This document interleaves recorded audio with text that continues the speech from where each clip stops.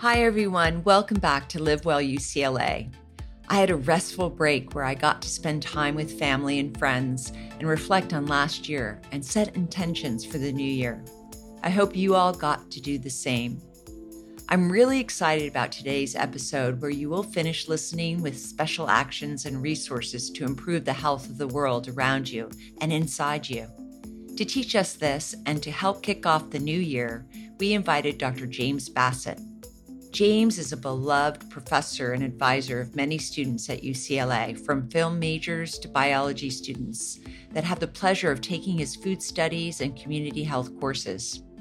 A graduate of UCLA himself, James also holds a PhD in organizational psychology and international business from Ohio State University. He's not only a recipient of the Pritzker Fellowship for Environment and Sustainability Education, but he's a master gardener, which you'll learn all about today. To top it all off, he is certified in French regional cuisine by the Cordon Bleu in Paris.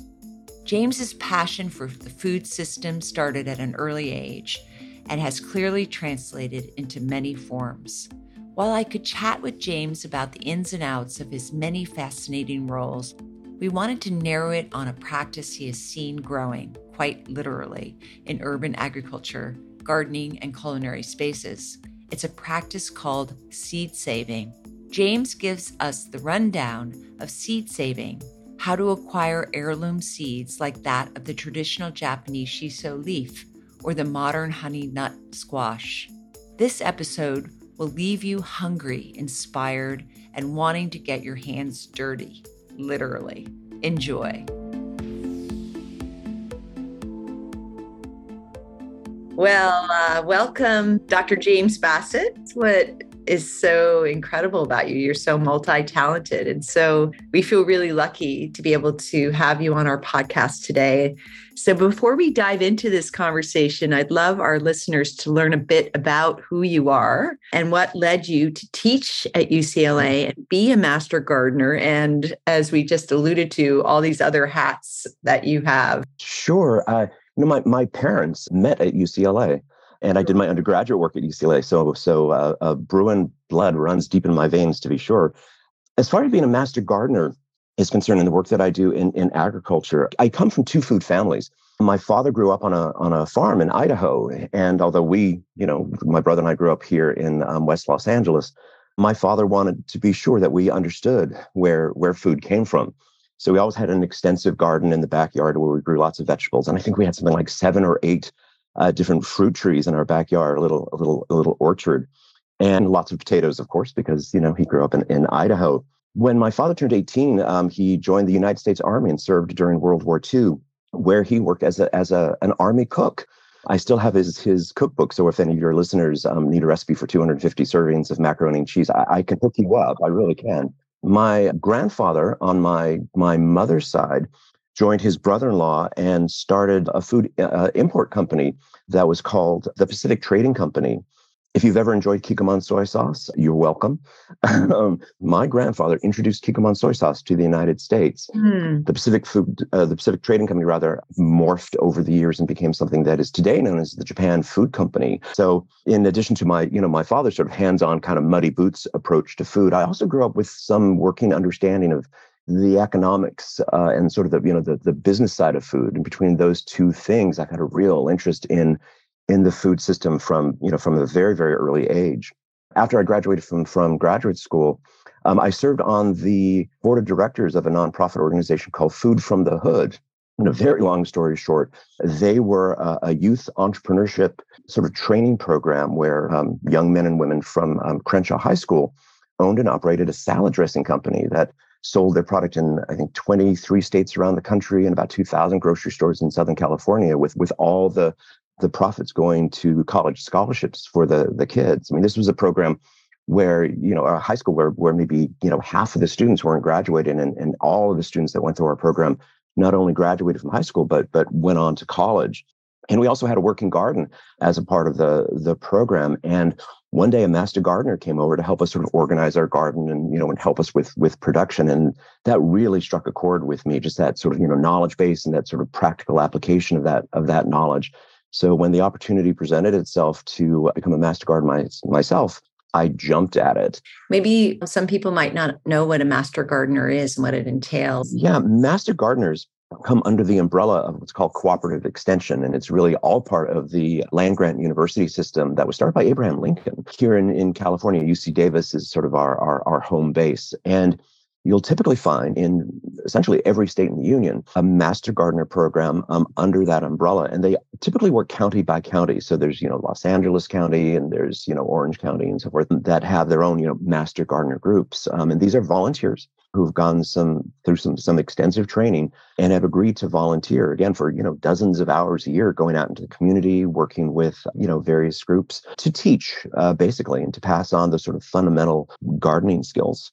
It makes a lot of sense then in a lot of ways what you teach, which is quite imaginative, but also quite practical and also quite extensive in the food world. And what struck me was how you discuss and integrate social, cultural, environmental perspective into your teaching. And then you also have this hands-on component. One thing you mentioned that really was, I think, something our listeners might not know that much about, or I certainly didn't, which is the seed saving subject. And I would love you to give us a little bit more description of what that means and what kind of practice is that? I mean, depending on who you talk to, agriculture, goes back at least 10,000 years, possibly much more than that. And fundamental, sort of a cornerstone to agricultural practice is the saving of seeds. And in some ways, I could argue that one of our greatest inheritances as the human race is the seeds that have been saved and that have passed on and that have evolved over time. I mean, everybody eats, and it's the seeds that allow us to do that. Curiously, there are so many varieties of foods that we know and that we enjoy today that are the result of generations of seed saving. I mean, if you like Brussels sprouts, and you should, as well as broccoli and so forth. I mean, these really all derived from something that looks very much like today's kale, and it was people selecting varieties that had good flavor or that produced well and that seemed to do well in their environments. That ultimately became all these varieties of fruits and vegetables that we enjoy today. What I think is critical about seeds is their diversity. And it's actually a challenge that we are faced with today. If you go to your local grocery store, your local garden store, you'll see a relatively narrow variety of the fruits and vegetables that perhaps historically have been available to us.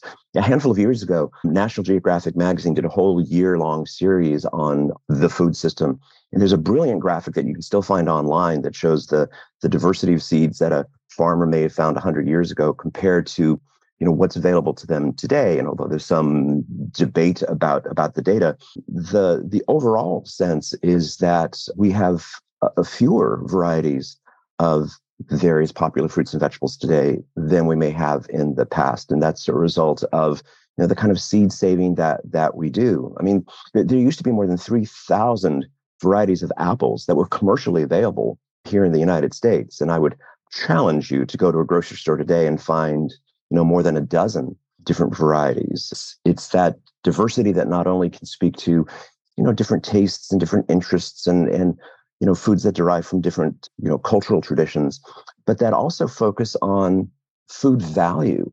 Today we select seeds commercially sometimes more for their yield and their disease resistance. I mean, understandably, if you're a farmer, you of course want to be able to produce a lot of product to sell. And you want that product to, survive in your field so it can get to market. But we don't necessarily save seeds primarily for flavor or for food value. And if food, first and foremost, is going to nourish us, then food that tastes good and food that packs a lot of nutrient density, I think is a priority that we need to look at. The funny thing is that almost, everybody can save seeds. It's not exactly rocket science. You can go online and, find videos or pick up books where books are sold that will teach you how to save different kinds of seeds. And it's technically not that difficult to do. There's a bit of an art and science to it. Gary Nabin, who's a professor at the University of Arizona, tells a story of a conversation he had with a Native American woman from the American Southwest. And she was teaching him about traditional seed saving. And, you'd look for things that, that come from plants that taste good or that seem to be very healthy and so on. But she said, but you don't want to be too picky.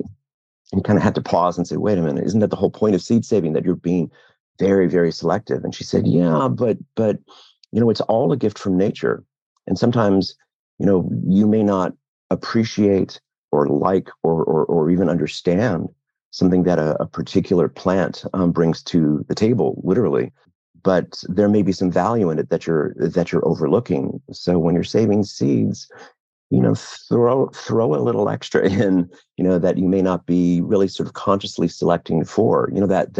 That bitter flavor that you might not particularly like might actually be signaling the presence of some, phytonutrient that might even have, medicinal properties. And, when we were talking about sort of culturally appropriate food as well, if you, want West African bambara beans, or if you want, Japanese shiso leaves, or if you want, Caribbean pigeon peas, it's going to be really hard to find that in your local grocery store, but you can grow them yourself and they'll be, as fresh, as flavorful as you can possibly have when they're, grown right there with your own hands. It's a skill that I would love to see more of us learn. It's something that I talk to my students about.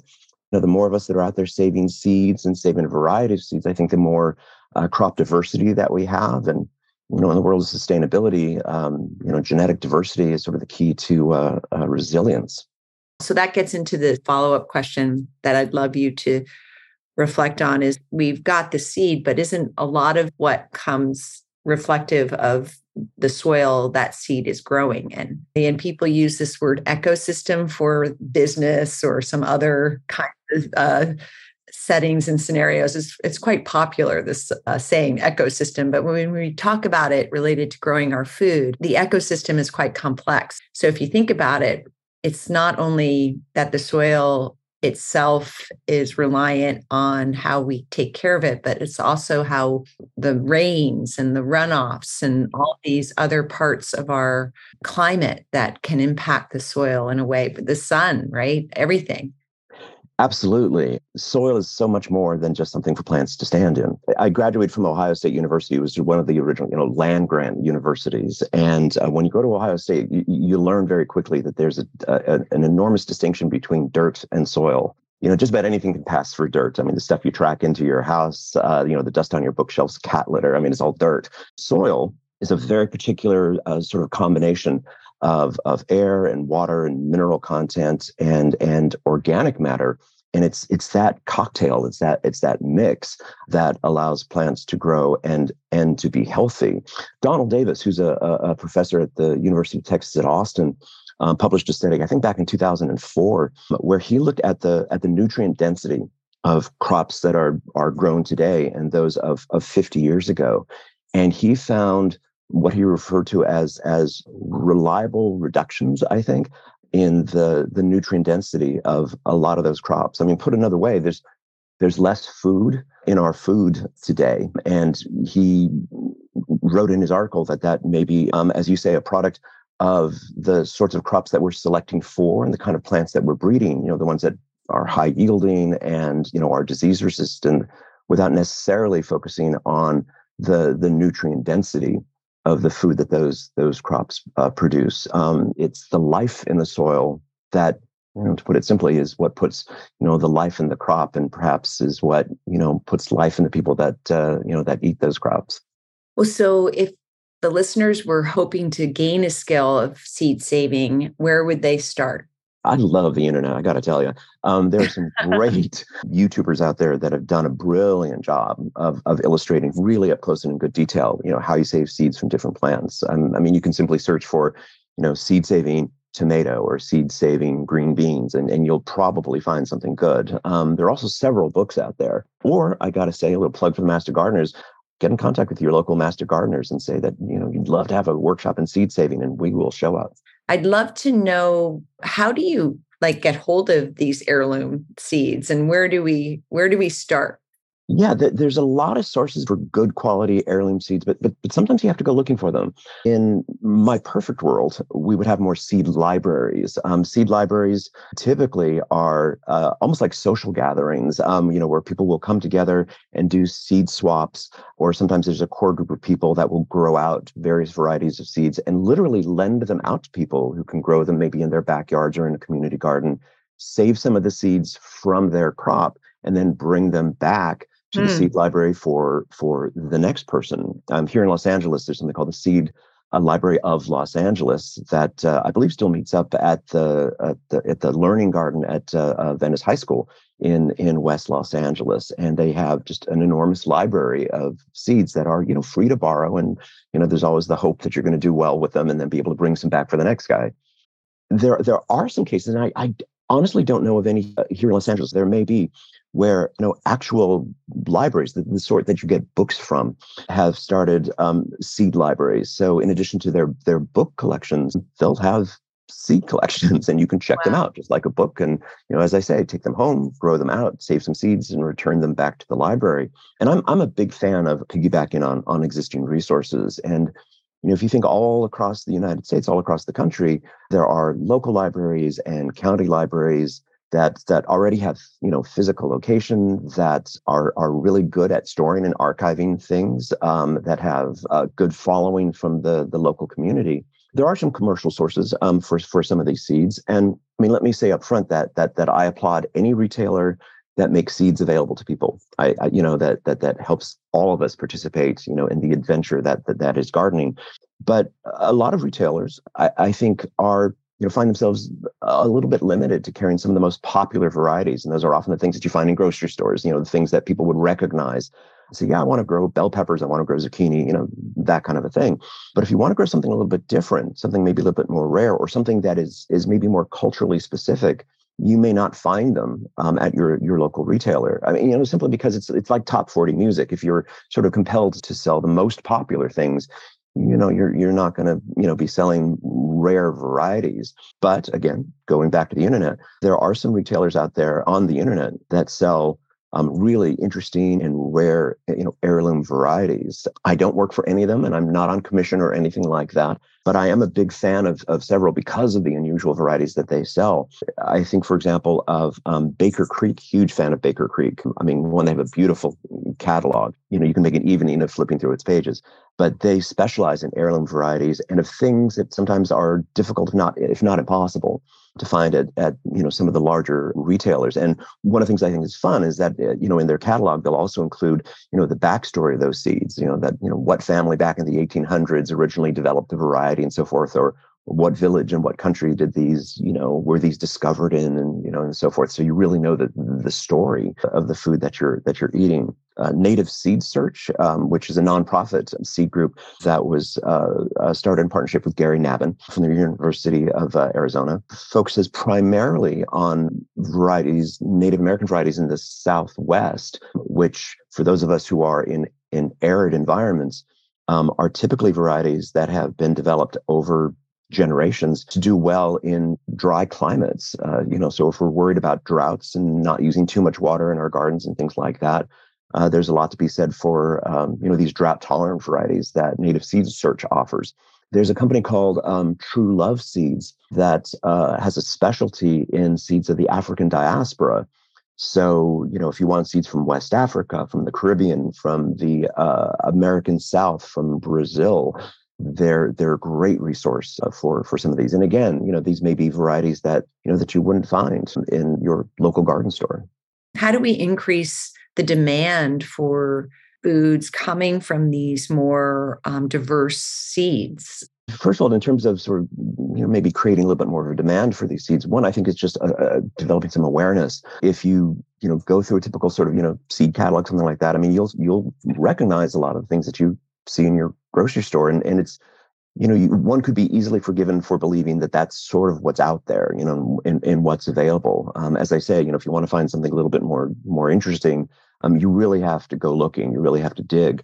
One of the projects I'm working with students at UCLA to develop is growing out some of these varieties and giving them out to school gardens and community gardens and so forth. I mean, just to sort of whet people's appetite, no pun intended, to get people excited about, what can be found, and then, sharing the resources of, where these things can be, can be located for purchase, or spreading the idea of seed libraries so that, if people start growing these things out, they can share them with each other, with their friends and neighbors and so forth. Dan Barber is a chef from the Blue Hill restaurant in New York.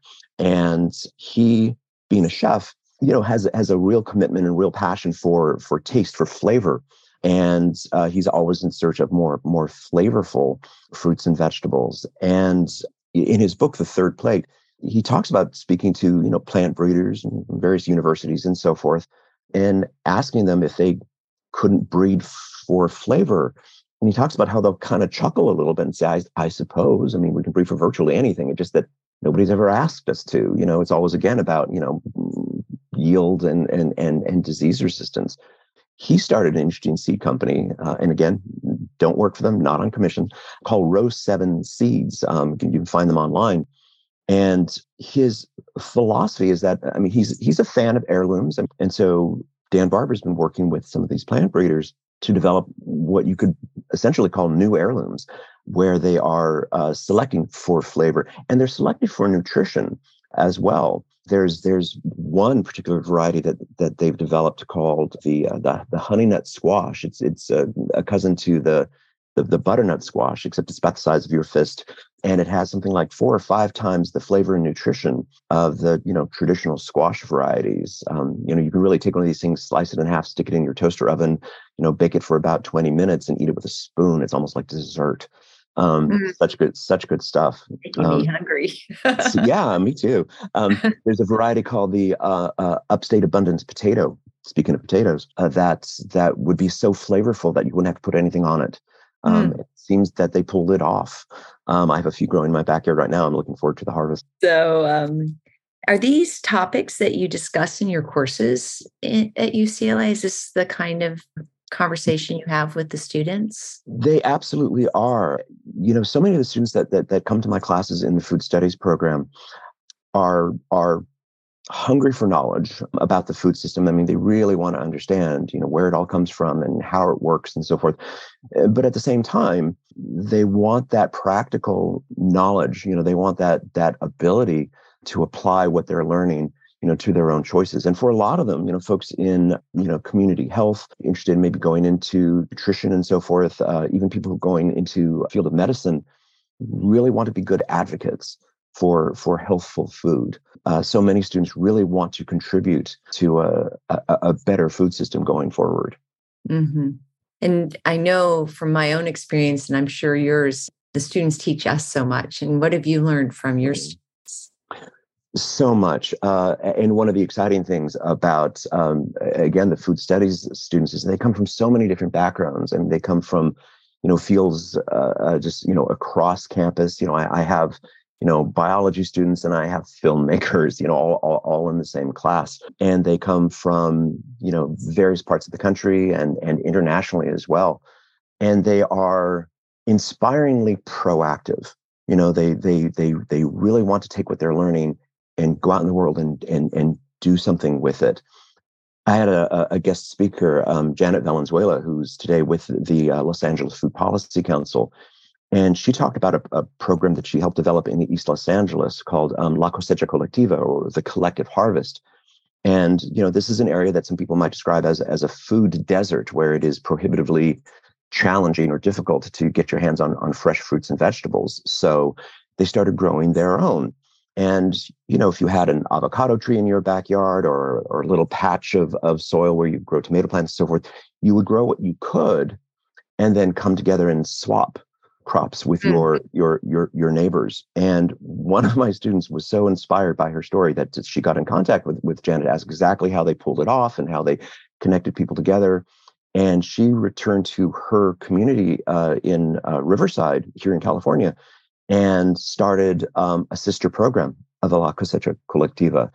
Here in the United States, to explain to somebody how not only do we not grow our own food or cook our own food, but sometimes we can't be bothered to get out of our cars to eat our own food, would be a mystery.